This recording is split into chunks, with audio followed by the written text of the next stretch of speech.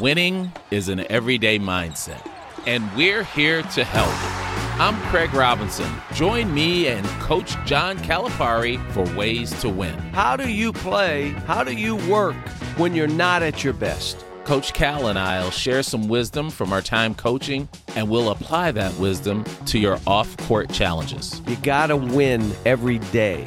Find the Ways to Win podcast anywhere you listen. I'm Diosa. And I'm Mala. We're the creators of Locatora Radio, a radiophonic novela, which is a fancy way of saying a podcast. Welcome to Locatora Radio Season 9. Love at First Listen. This season, we're falling in love with podcasting all over again. With new segments, correspondence, and a new sound. Listen to Locatora Radio as part of the Michael Dura Podcast Network, available on the iHeartRadio app, Apple Podcasts, or wherever you get your podcasts.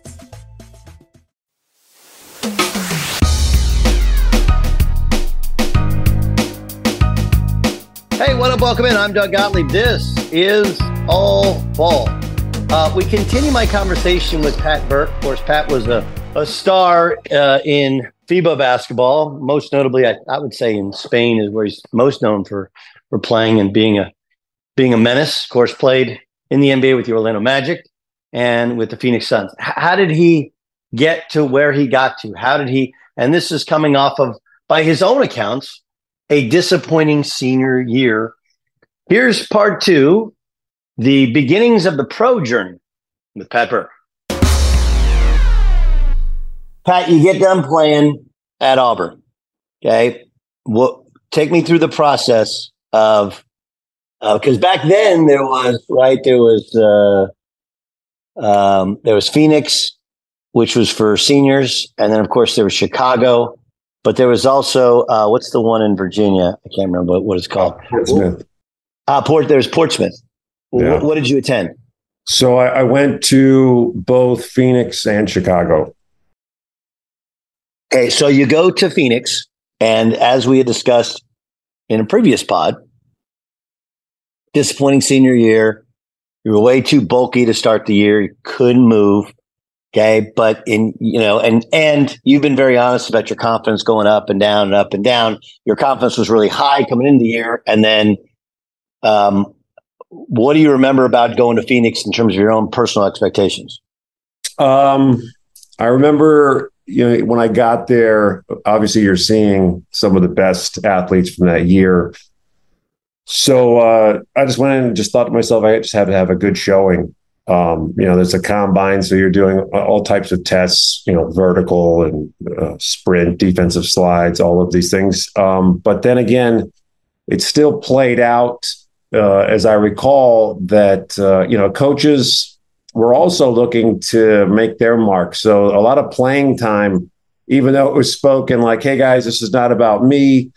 The coach would share, this is not about me. This is about letting you guys get your exposure. And that's not what happened. It was, the guys who were, more of let's say a star at the time, those guys would have played more minutes. And but I wasn't complaining because I was very satisfied being there. I had a lot of gratitude for even being there, understanding that, a couple of years ago, I never even thought this was possible. Okay. Draft night. This is 1997. Yeah. Okay? 1997. 1997. Who's your agent? Warren Legary. I actually, Warren came out as a front runner. I went through a couple of different interviews, and his partner at the time, he kept telling me, I work for this really great guy. And I'm like, well, then why can't I have him as my representation? So he said, that's no problem. So then we went and I started speaking to Warren. I met him after the first game in Phoenix at the combine. And he came up to me and he was like, wow, you're a really good athlete. And, he started complimenting me. And he said, I'm getting some good feedback. And so then that one of those evenings I went to dinner with him, and I was out with all these NBA coaches and GMs and just, fish out of water. And so anyways, after the combine, we went through Milwaukee, Houston, I think Chicago, as some of the teams that had some interest. So when I'm done with going through and kind of doing like a 1-day workout, Milwaukee shares to Warren that he's like, hey, if Pat's there at 46 at the second round, we're going to pick him up. So I get all excited. I'm like, oh my gosh, this is incredible. I never would have thought this was coming true. So I called my mom and dad and I'm like, hey, you're not going to believe this. They said, this is my dad's like, well, it'd be great if you came home and we could celebrate this together. And I'm like, Dad, well, there's a chance that this might not happen. This is just, because again, as with sports and professional sports, as it's like, things can happen behind the scenes. So I said, don't make a big fuss. But that's not what happened when I got home. So what happened? So I get home and there's a huge tent in the backyard. True to any Irishman, my dad throws maybe a 4-kegger. And so all my high school teammates are there. Marty Waters is there. Neighbors are there, all my dad's pals. And I get home and I'm like, holy shit. And I'm like, this is not happening. And I'm the youngest of 6, so my siblings are going around like, don't worry, this is going to be great. It's going to be great. I'm like, no, you don't understand. Like, this might not happen. And if we're sitting there watching the television and my name's not called, it's going to be pretty freaking embarrassing to have all these people there. So everyone's coming up to me and I'm hearing from their version of what my dad says. They're like, oh, this is so exciting. You're Milwaukee. Well, it's going to be a great fit for you. And I'm like, no. And I'm going through one by one, like this might not happen. They're like, oh, sure, it's going to happen. So television goes on. They're starting to go through the first round. That time, Tim Duncan, I think is the first pick. And they're going through all these guys and everyone's like, this is so exciting. Gets to the second round, 42nd pick. Gentleman comes up to the podium, for the 42nd pick of the 1997 draft. The Milwaukee Bucks select Gerald Honeycutt from Tulane. And I'm telling you, I'm sitting there and all my friends, everyone's behind me. And when I turn, there's just styrofoam cups like floating in the air. And there's just this vapor. Everyone's leaving the room as fast as they can. That one had to hurt, right? Yeah. Gerald Honeycutt, known as Meat to Meat, ends up going 30. It was actually 38. It's the 38. But let me ask you, there's a bunch of traditional centers that went, okay? I'm going to ask you honestly, which one of these hurt the most? Okay. Because I got, hold on, Adonal Foyle, okay, who had that great career at Colgate, right? He was 9th. Scott Pollard, Kelvin Cato, Paul Grant, John Thomas from Minnesota, Serge Zwicker from North Carolina, Jason Lawson from Nova, Paul Rogers, Mark Blunt, and then some foreign players went as well. I think when I was out in Phoenix and the Chicago thing, I think I compared myself to who do I look like? And Paul Grant stood out to me, and I was like, you know what? I think I can compare myself with him. So when Paul went, I was like, okay, there was kind of no one in the room would have known, but I was like, I think this is probably the most likely of people that's next to me that I know this could probably happen. So when it didn't, man, I kicked the door and I walked out my front door, started walking down the street, kicking rocks, just like, this is bullshit. I've just wasted all this time and never had any clue about, a couple specifics, what was going on behind the scenes. And of course, I didn't realize that I had a Bosman status, and we'll get into that later, and having born in Ireland. So I just thought it was over. And so then my brother came out to the front door looking for me, and he's like, Pat, the New York Knicks are on the phone. And so right away I was like, I lit up and I'm like, okay. And I'm sorry, that was one of the other teams I worked out for. So I ran back to the house and got on the phone, and I was delighted to hear that they were like, look, we were trying to figure out how to work some deals behind the scenes in the second round. Couldn't get anyone to bite, but we'd love to invite you into our summer league roster. So what would Warren say about about what your expectations should be and about what to do next? I think he kind of went over again, like, hey, it was a funny draft. There was a lot of early bigs picked up, but this doesn't mean the end of it. And, like any agent, anybody who's been in the business for a while, he's trying to put a positive side. He's like, this is great. Now nobody owns your rights. So now you can go play for anybody you want in the summer. And I think that we could still make a roster. So he said, the Knicks, I've been talking to them. They really liked the workout that you had. And they'd love to bring you on. And I think that you go out and make a statement in the summer league. So when did you go to New York? So I go up to New York. Maybe I don't even know how soon after that. I go up to New York. Jeff Van Gundy is the coach at the time. So I get up to their training space. I think it's in Rochester. And so I'm training with about 20 guys, and they're trying to get to the final cut. John Thomas, who's one of their picks, he was there. And so just working as hard as I can. I just remember this gym that we're working out. It was at a small college. It must have been 115 degrees in this gym. And Jeff Van Gundy, just sharp tongue. Just if you were not in line with what he wanted, he was going to call you out. And he was just blunt. I just remember guys, like, they would sit there and go get drinks of water, and he would just be, explicit, like F-bomb, like, what the F are you doing? No one said get water. And he's like telling guys, he's like, look, if you're not putting your best effort into this, he goes, good luck to you in the future. He goes, if you think other teams are going to come look at you now, he goes, go get your high school gym, go in there, get a trainer, call NBA teams. And when you get in the gym, just lock the effing door because nobody's coming. And guys were just getting called out. Like, I remember there was one guy who had something on he had a tattoo on his arm. It said like pain or something like that. And Jeff was just like going up, the coach just going up, he's like, pain. He goes, that should say dumbass. And I was just sitting there like, I had never seen anything like it. Coming from Tommy Joe Eagles and Cliff Ellis, and of course my high school coach, I've never seen the business side being so real. That, if you weren't what they were ordering, they're just kicking you out.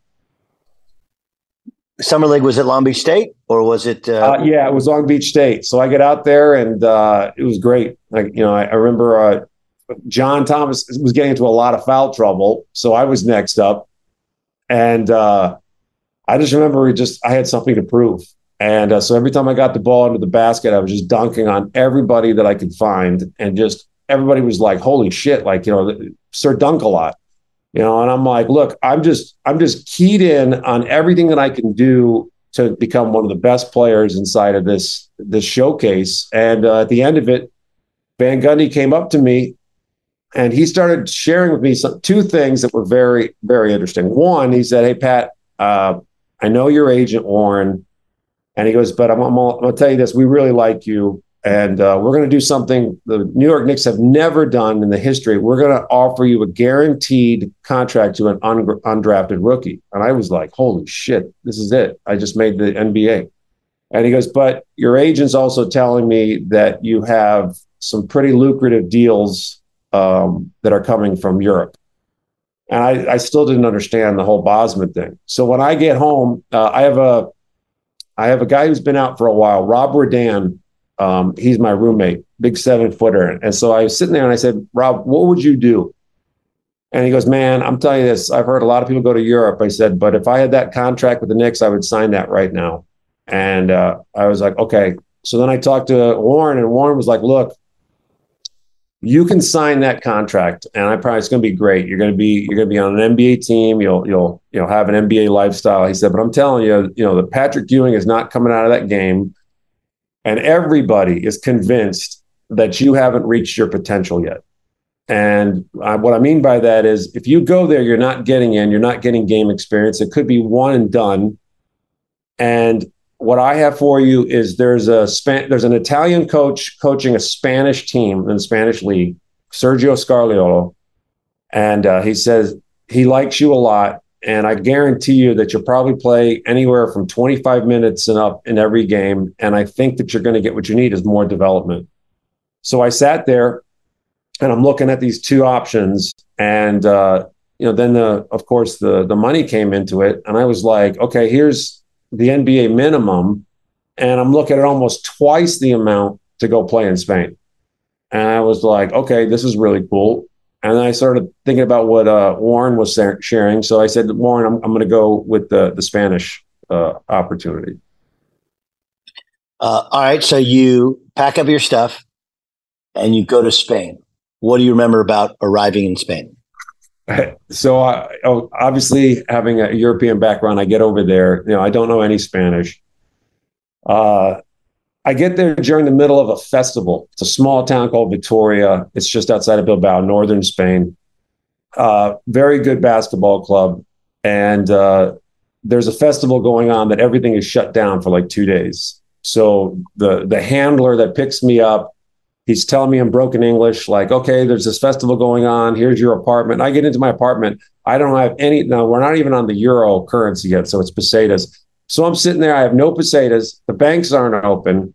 So for like almost 2 days, I'm sitting there in my apartment. Like I'm like, okay, I haven't eaten. I'm walking around. I can't exchange anything. Everything's closed down. I remember I get to the first practice and I go up to Sergio and he's like, hey, how are you doing? Checking in. I said, Sergio, I'm starving. I haven't eaten in like a day and a half. And I just remember he was like, apologetic about it. But that was my first experience. And then, of course, when the practices started, it was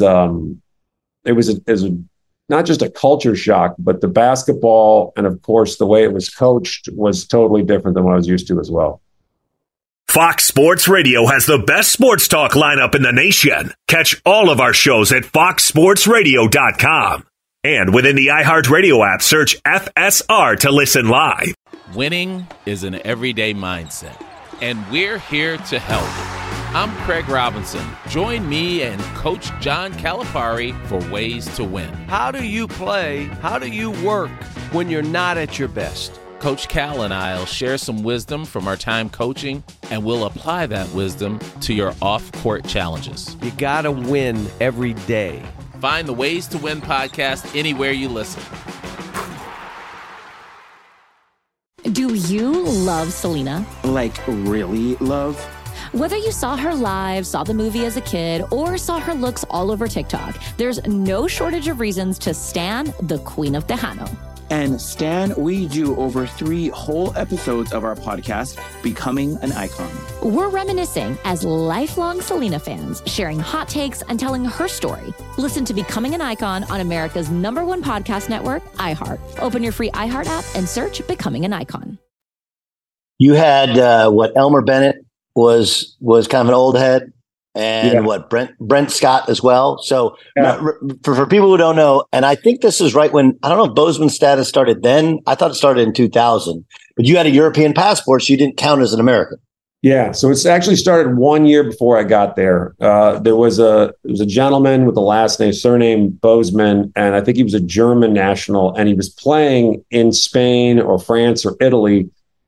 And so for people that don't know, when you're playing overseas, there's an agreement in each league of how many foreigners can actually penetrate a roster, because they don't want to have, of course, what's happening in the NBA. They're looking to protect the national side of things. So they want to make sure that they're cultivating the younger guys who are coming in, of course, protecting the contracts of the Spanish guys. And then they have like 2 spots. So it's changed a lot since I played, but at the time it was 2 Americans or 2 foreigners, and everybody else could be just a European national, which Bosman would go underneath that. So understanding the very easy way to think about it is just they were getting an American with me joining the roster, but I was only counting as one of the European guys. Right. Okay. So what was your season like? And as people have come to learn, the style of basketball is very different. You point out the coaching is very different. It's still kind of almost collegial in that it's coaching centric more than player centric, right? Yes. What was that adjustment like coming from Auburn now playing at Tal Stramica?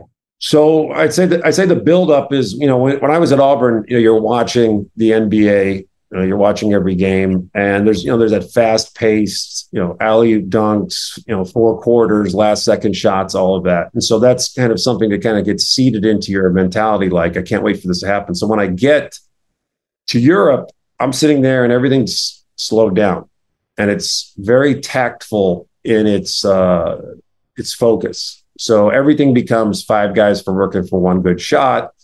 It's all about, like getting ready for every team, like with just hours and hours of practice sessions, going over pick and rolls, how we're going to actually play, on the ball defense.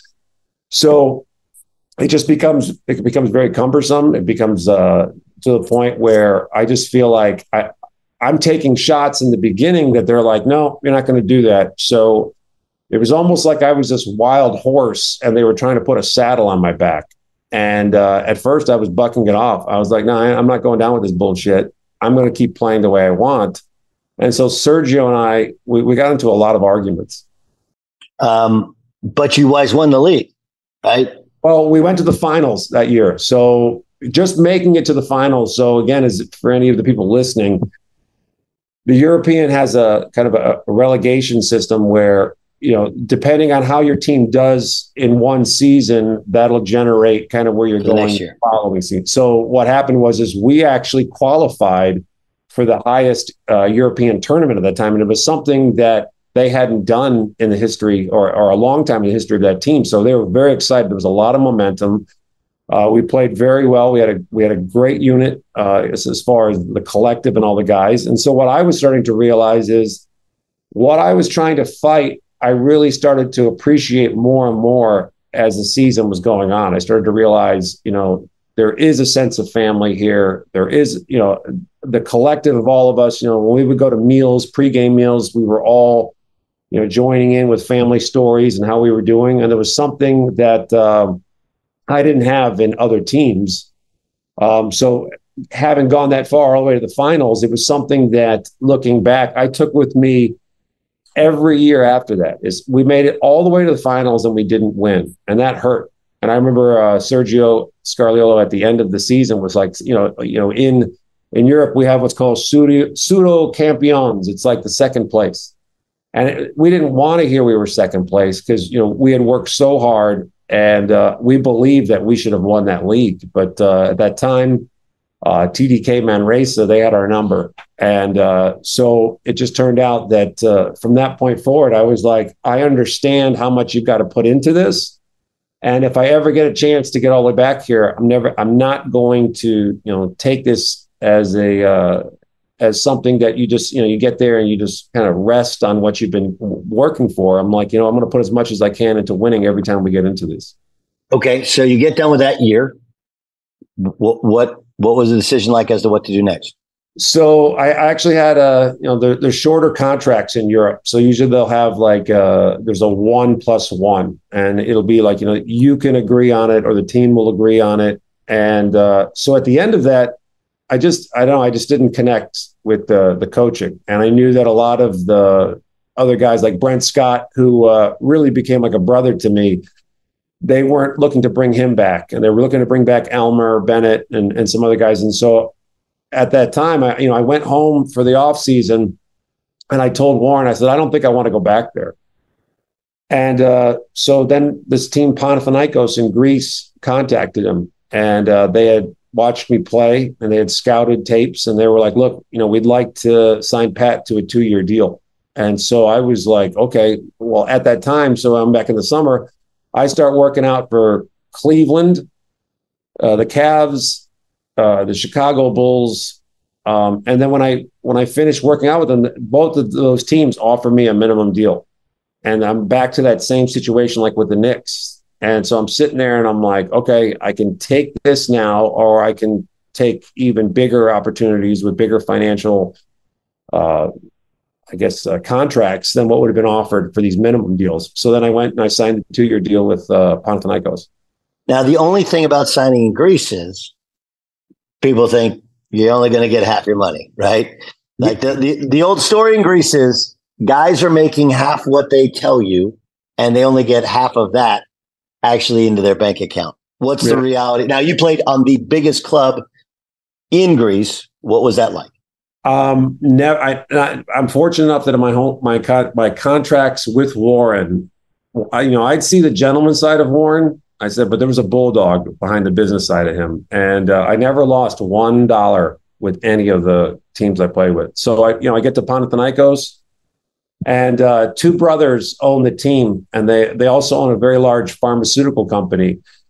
So the budget for the whole team was so large that they would delay monthly payments, because there was so much. They were like, trying to make as much as they can on interest or wherever they had invested their money. So there was times where I'd sit there and I'd be like, look, this is very awkward, but there's money that we've signed a contract for.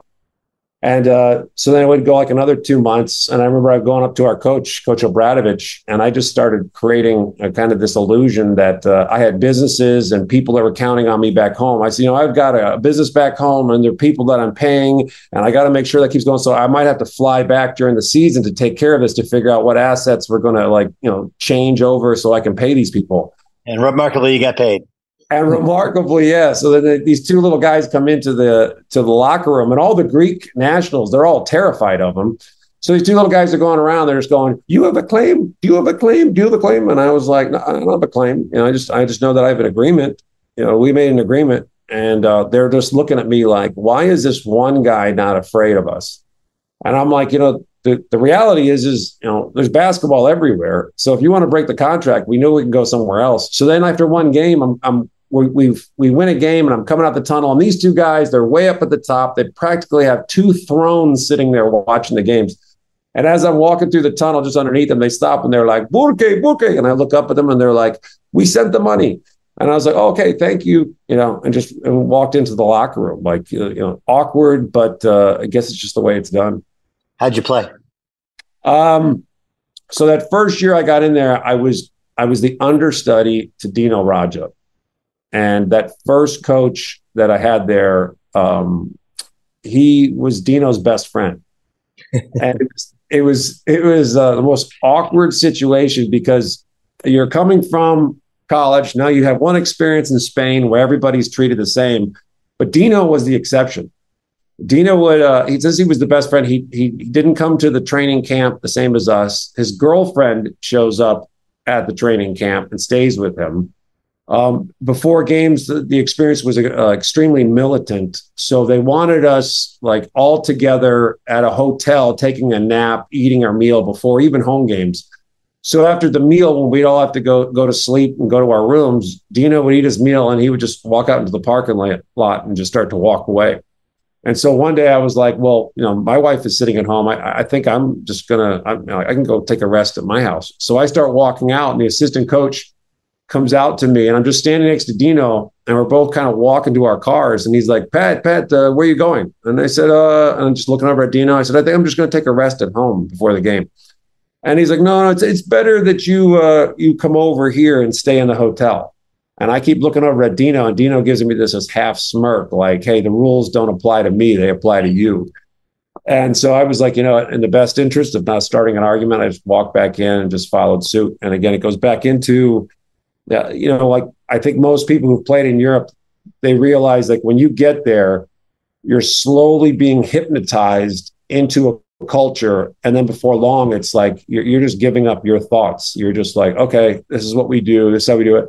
And every year, Doug, I had left in those 9 years, as soon as I got on the flight to leave, I would sit there like shaking my head like, oh my God, they had a total hypnosis over me about what to think, what to wear, what I was supposed to do. And then you'd finally be freed of it because you're allowed to think for yourself. And that's one of the things that I recognized, that, the European mentality with the coaching and the whole idea of team is extremely militant.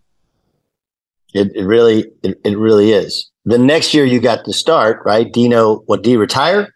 So Dino then went over to our rival team, to Olympiacos. He got another bigger contract. So he ends up leaving. Big news inside the newspapers. We signed a new coach. We didn't go as far as we wanted in the European tournament, but we did win the Greek league that year. So the next year they bring in Zeljko Obradović. And around that time, if you remember, kind of in the world of basketball, so it's around 2000 now, this is when Yugoslavian coaches are really the pinnacle of thoughts of how to produce the best basketball teams.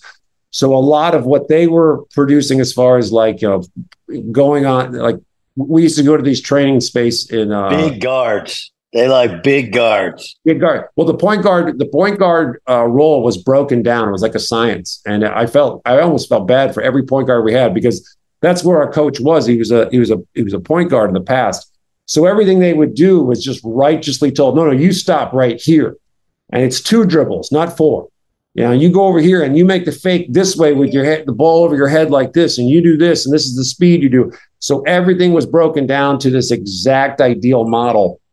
So when Obradović came in, he changed the whole system and he started challenging every one of our players. So then he also brought in, at the time, Zeljko Rebraca.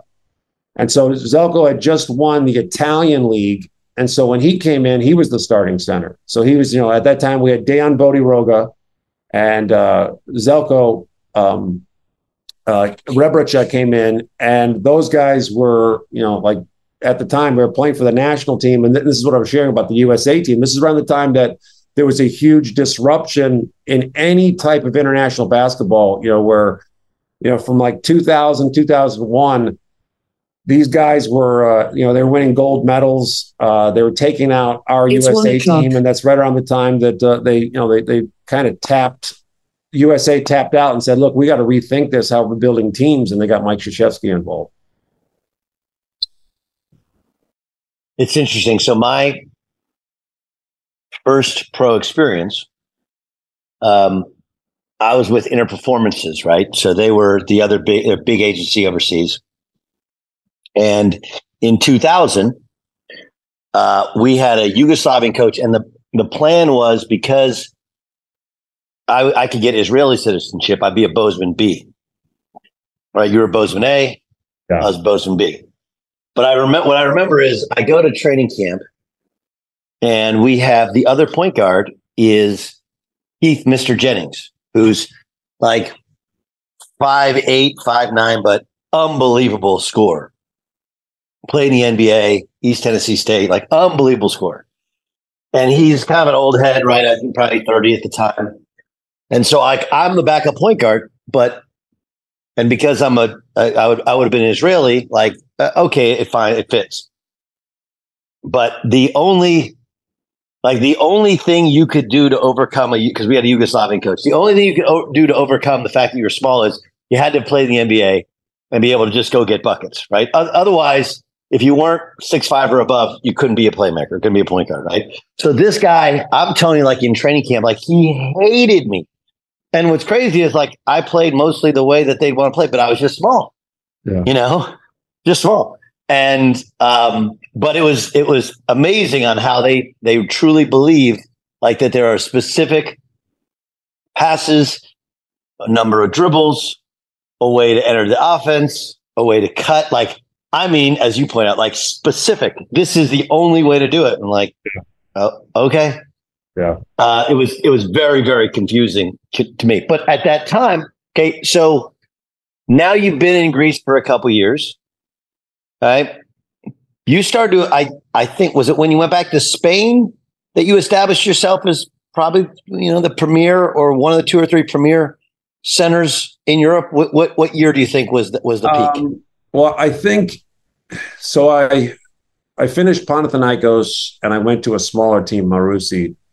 And that's when I got my opportunity to showcase what I could do. And so had a good year. And so coming out of that, a lot of people come up to me. I remember we actually even played Panathinaikos in our home gym and we beat them. And I hear from one of my good friends, Johnny Rogers, that the 2 owners are yelling at the coaching staff, like, why did we ever get rid of him? And so after that, I get a phone call from my agent after that year that I played so well. And he's like, hey, that first team wants to pick you up. The team in Spain, Tau Ceramica. So I'm like, really? He's like, yeah, they've been looking to get you back for years. And I said, okay. So then they give me an offer. It's the largest offer that I've ever had. And I'm like, holy shit. So I said, well, I've heard a little bit about this coach. So let me do some research with Elmer Bennett. So I call Elmer, and Elmer's like, Pat, you and this guy will not mix. And I'm like, okay. All right. So I call back my agent and I'm like, I don't think it's going to work. He's like, okay, you sure? And I'm like, yeah, he says a lot of money. I said, no, I understand. Now at that time, my wife and I, we just had newborn twins. They were premature. They had heart monitors on them. And so now I'm not just looking out for myself, my wife. Now I'm looking out for an environment that's going to help me to be, a better father and not have a bunch of stuff getting in my head. So anyways, he calls me back like 10 minutes later. He said they upped the offer. So now it's even more. So now I'm thinking, okay, money's going to solve everything. So I go over, sign the deal, go in. I said, one thing I got to get. Because this is at the point where I've played 5 years, and money is really, even though this is a great deal, money is not the ultimate, because I realized I've just missed my brothers and sisters. I've missed weddings. I've missed, I missed funerals. And I was like, you know what? My family time is going at the wayside here for all of this stuff, because, when I get over there, it's so militant. You're not allowed to leave anywhere. It's not just that. It's like, for people who don't understand, like, you end up missing, it's a family, like sports on TV, regular, on one hand, right? Very profitable life. And in terms of basketball, and I'm guessing, 2 practices a day everywhere you went, correct? Yep.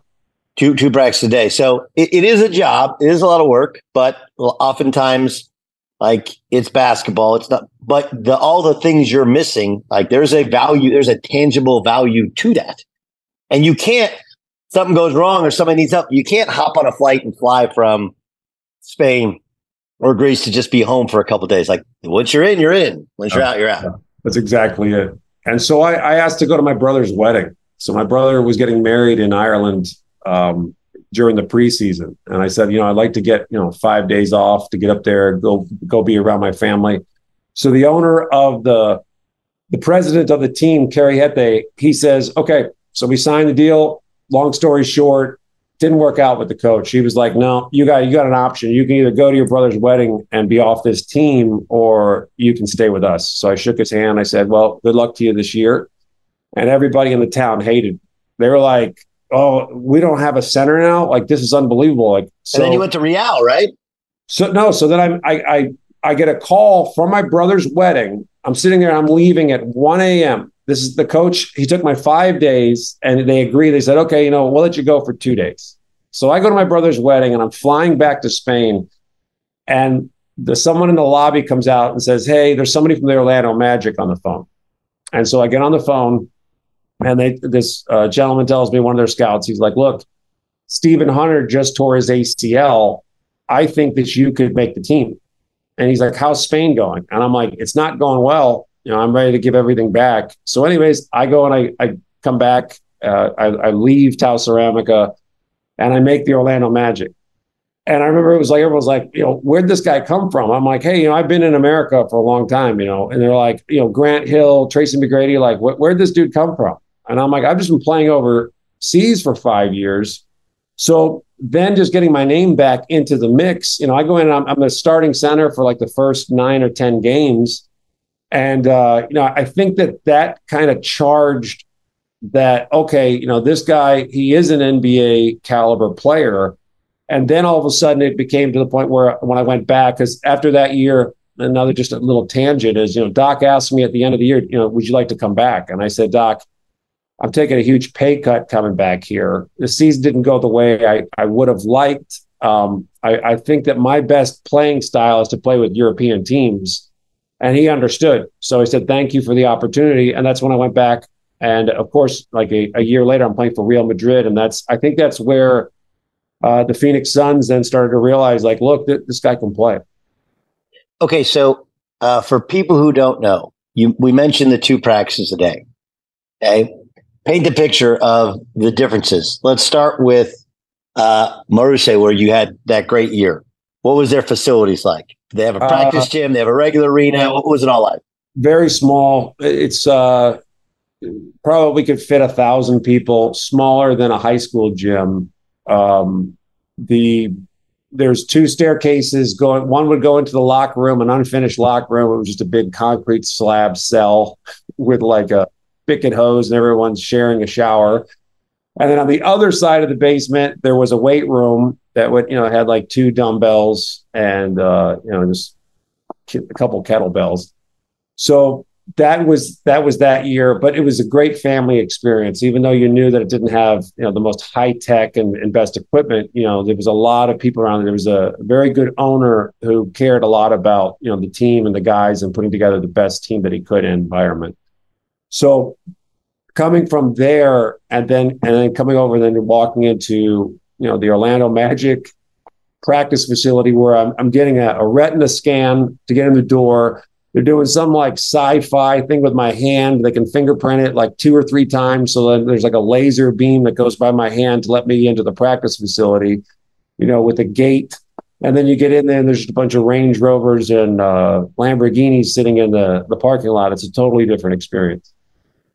And by the way, I'm looking at Marushi's gym. Pretty well, it says it seats 1,700 people. It does have stands on the side there. Yeah. And this is interesting because you played later in Russia in Himki. Yep. When I played, tiny gym. And then we played, I don't know if Mineral Voda was in the league when you played, but they literally had stands behind the basket, a little bit behind the benches. And then they had like a track that people were like 4 or 5 deep on, and then a wall on the other side. I was like, how do they make any money on this deal? Like, how does this even work? It's like such bullshit. It was amazing. Yeah, I don't think it's the same business model as far as the owner's investment. It's all a mafia thing where they do something. Yeah. But there's no way. I mean, they're not even making that much money. Like, you think about the NBA with just the merchandise, the ecosystem that they have with merchandise, tickets, fan experience, everything. I think that most of Europe is just on television rights alone, and I think that that's what they have. And it's funny because you see such a difference in the fans and of course the business owners that, when you're in the NBA, you see all this sensationalism. Everything is just so heightened about the experience and everything that's going on. But when you get to Europe, it's just very cut and dry. This is what we're here for. We're not here for all these little frills and this and that. You're not here to like sign jerseys and sign or sell any jerseys or hats or anything like that. So it's a very different world. Okay, so you're with the Orlando Magic. You played my guy Pat Garrity, right? Ironically, you're the Irish one. He's Irish, but from Colorado. Right? Yeah. But if somebody would have said, "Hey, who's the Irish national playing for the Magic?" They would have put Patrick Garrity. They wouldn't have picked Patrick Burke. And since then, they still do it. Like, someone will see me and they don't recognize me, and I'll tell them, "Yeah, my name is Pat. I played for the Magic." They're like, "Oh, you're the Irish guy." I'm like, "Yeah." Like, "Man, you used to knock down those threes with that hitch with your foot." I'm like, "That's Pat Garrity," and I don't even know if he's. Yeah. there is a lot of that. It's like, and I don't look to fight it. It's just like, if they even realize that there's another guy named Pat on the Magic, I'm like, that's cool. What was Grant Hill like? He was amazing. I remember when I got there, he was probably the first person just in the preseason, just playing 5-on-5 pickup. He was the first person that was like, "Man, like you can really play." And when someone at that caliber tells you something, you go home and you tell your parents, you tell your wife, I'm sitting there like, it's boosting my confidence. And so that was a really cool thing. And then just before he got hurt, just playing with them, his court vision and his ability, like, I don't think he was attempting to get everyone involved, but him being on the court, like, I was getting a lot of points just from him seeing me cut and drive and running the floor. So when he got hurt, it was like everything just completely changed. Like, just the whole system of the way the ball moved started to change. And then, of course, then it became really more Mike Miller and Tracy McGrady that would get the ball all the time. But when Grant was there, I remember I was reading a book, like, I think it was like a Motley Crue book or something. And it was one of these documentaries that had a lot of just incredible stories. And I remember just on the bus, I just finished it. And he was like, "Hey, can I read that?" And I'm like, "Sure." And I'm thinking, what would Grant Hill want to be reading something about, like a heavy metal band? But, he's just open to, a lot of conversation. And I've seen him since. He's still the same person. It's like, you can sit there and you can just have a chat about anything and everything. And, there's no ego inside of him. He's just, he's sitting there and he's a very caring individual. That was the last year Sean Kemp was in the league. Yeah. Give me your best Sean Kemp story. If I do this podcast, might go. I don't know. Might go over to someplace you don't want it to. That was my road guy.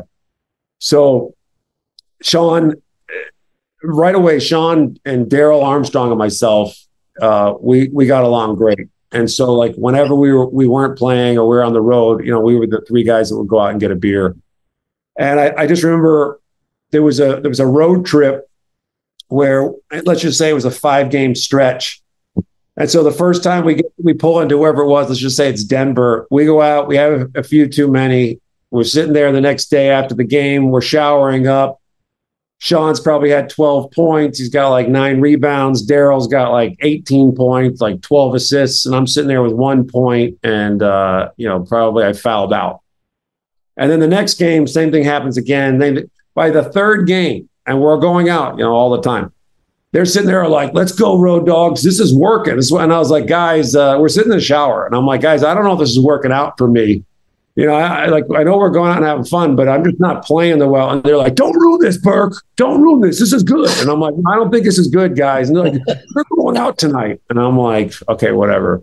And then I just remember like Doc Rivers coming up to me later, and he's like, Pat, Sean and Daryl, they get after it pretty hard. I know you got a good head on your shoulders. Like you need to look out for them. We're going to need them. And I'm like, okay. And I'm like, who's looking out for me?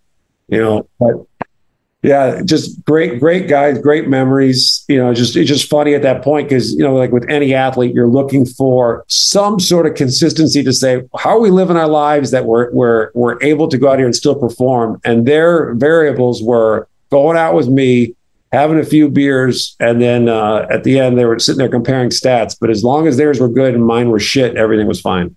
Winning is an everyday mindset, and we're here to help. I'm Craig Robinson. Join me and Coach John Calipari for Ways to Win. How do you play? How do you work when you're not at your best? Coach Cal and I will share some wisdom from our time coaching, and we'll apply that wisdom to your off-court challenges. You got to win every day. Find the Ways to Win podcast anywhere you listen. Do you love Selena? Like, really love? Whether you saw her live, saw the movie as a kid, or saw her looks all over TikTok, there's no shortage of reasons to stan the Queen of Tejano. And Stan, we do over 3 whole episodes of our podcast, Becoming an Icon. We're reminiscing as lifelong Selena fans, sharing hot takes and telling her story. Listen to Becoming an Icon on America's #1 podcast network, iHeart. Open your free iHeart app and search Becoming an Icon.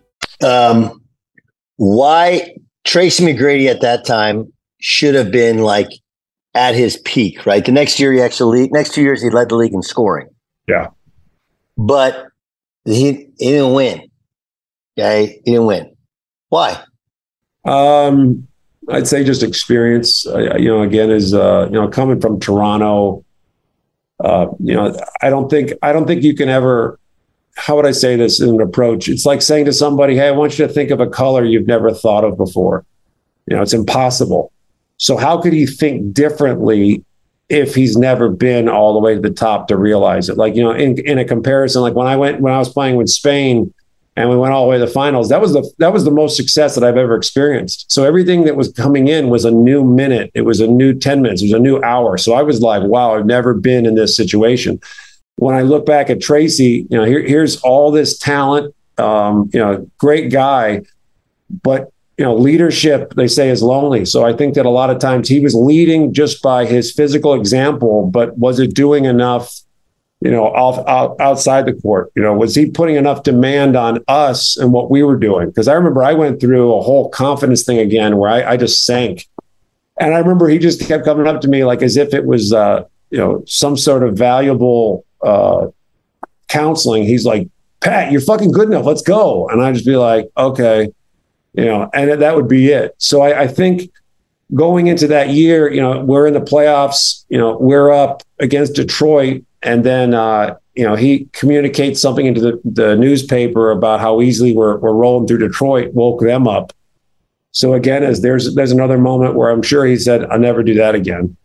And I think that a lot of what the Magic organization, and I'm not trying to bash them, but a lot of what the Magic organization is, it looks like guesswork at times. Is how do we come back and start winning? How do we get to that caliber? And they're building it around Tracy, and they've got the injury with Grant. So I think, a guy like me at the starting center, it's like everyone's like, who the hell is that guy? So I think that even the roster at the time was not going to be one that was going to support him to go far, in that year. What was Ben Wallace like to guard?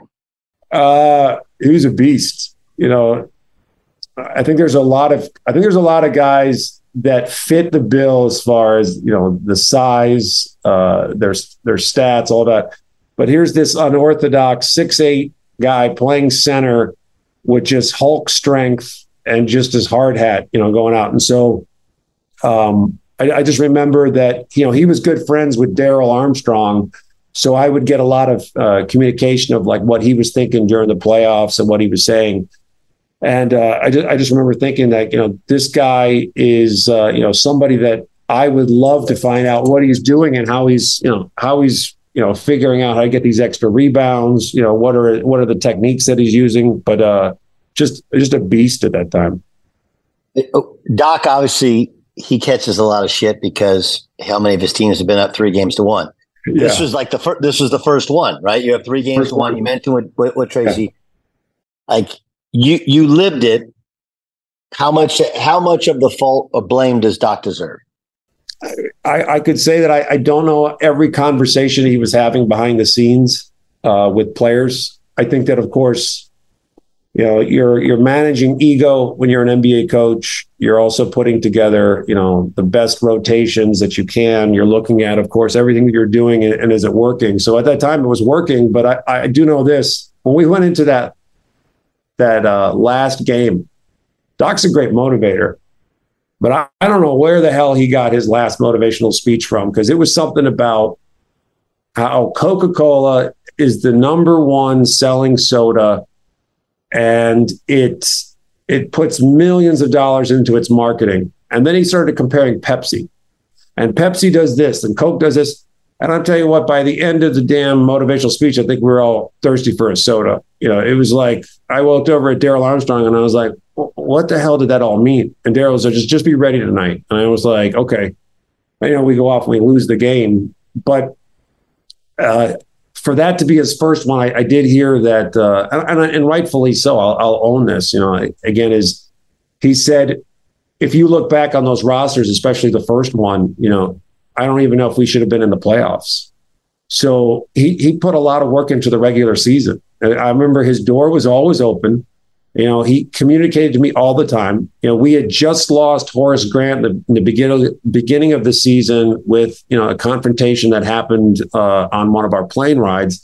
And when Horace was left from the team, the next day, Doc was talking to me about, I'm going to start you. I believe in you. I think you can do this. And again, it was like, okay, I've never had a coach like this at this level that's talking to me about belief and allowing me to do whatever I could do on the floor. But again, I think that he's learned a lot from it. No, it's interesting you point out, right? That roster, if you had Horace Grant and you have Grant Hill, well, now that's a much different roster than the one that ended up the season where you have, Gordon Gierchek, Drew Gooden, who's super young at the time, Pat Garrity, Darrell Armstrong, and Tracy McGrady. That's the starting lineup. It's the starting lineup in that last game. Give me what happened?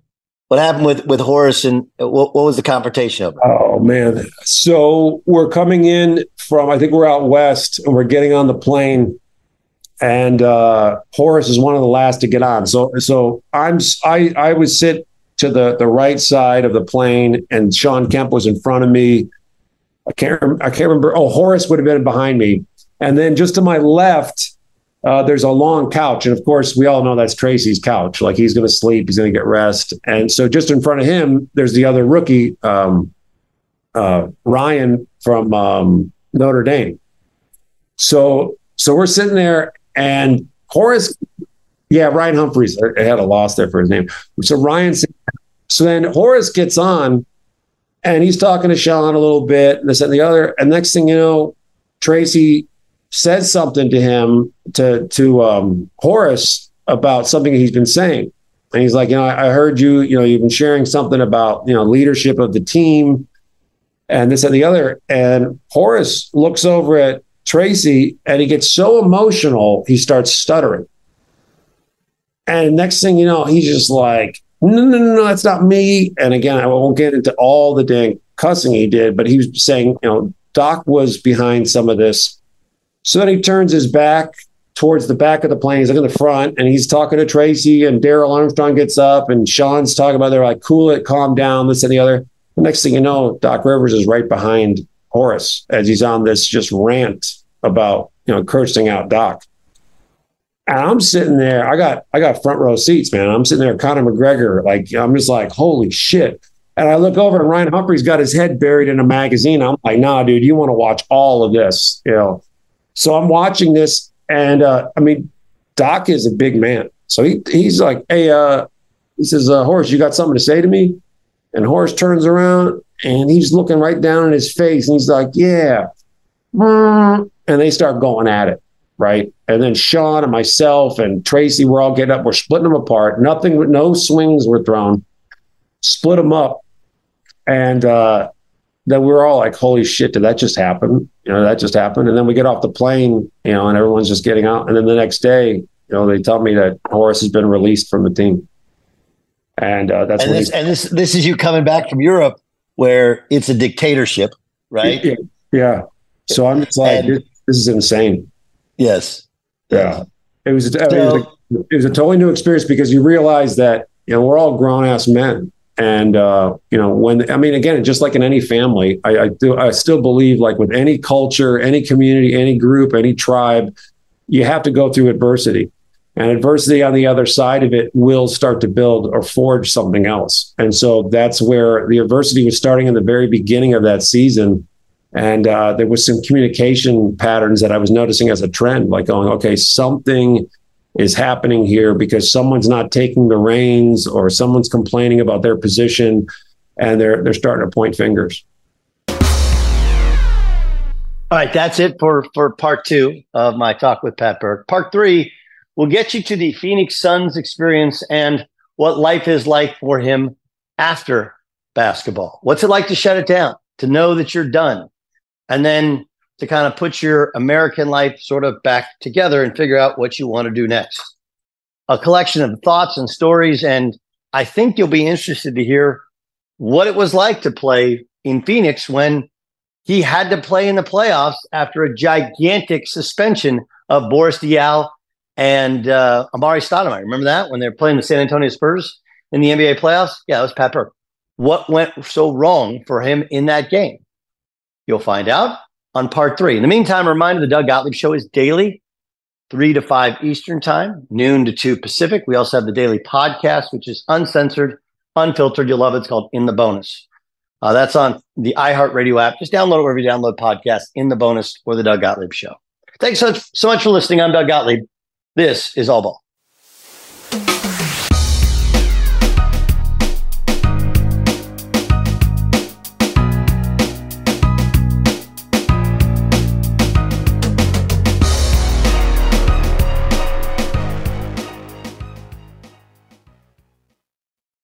Winning is an everyday mindset, and we're here to help.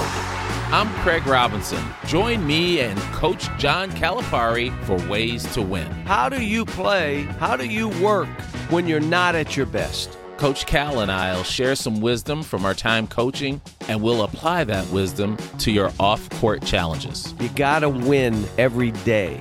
Find the Ways to Win podcast anywhere you listen.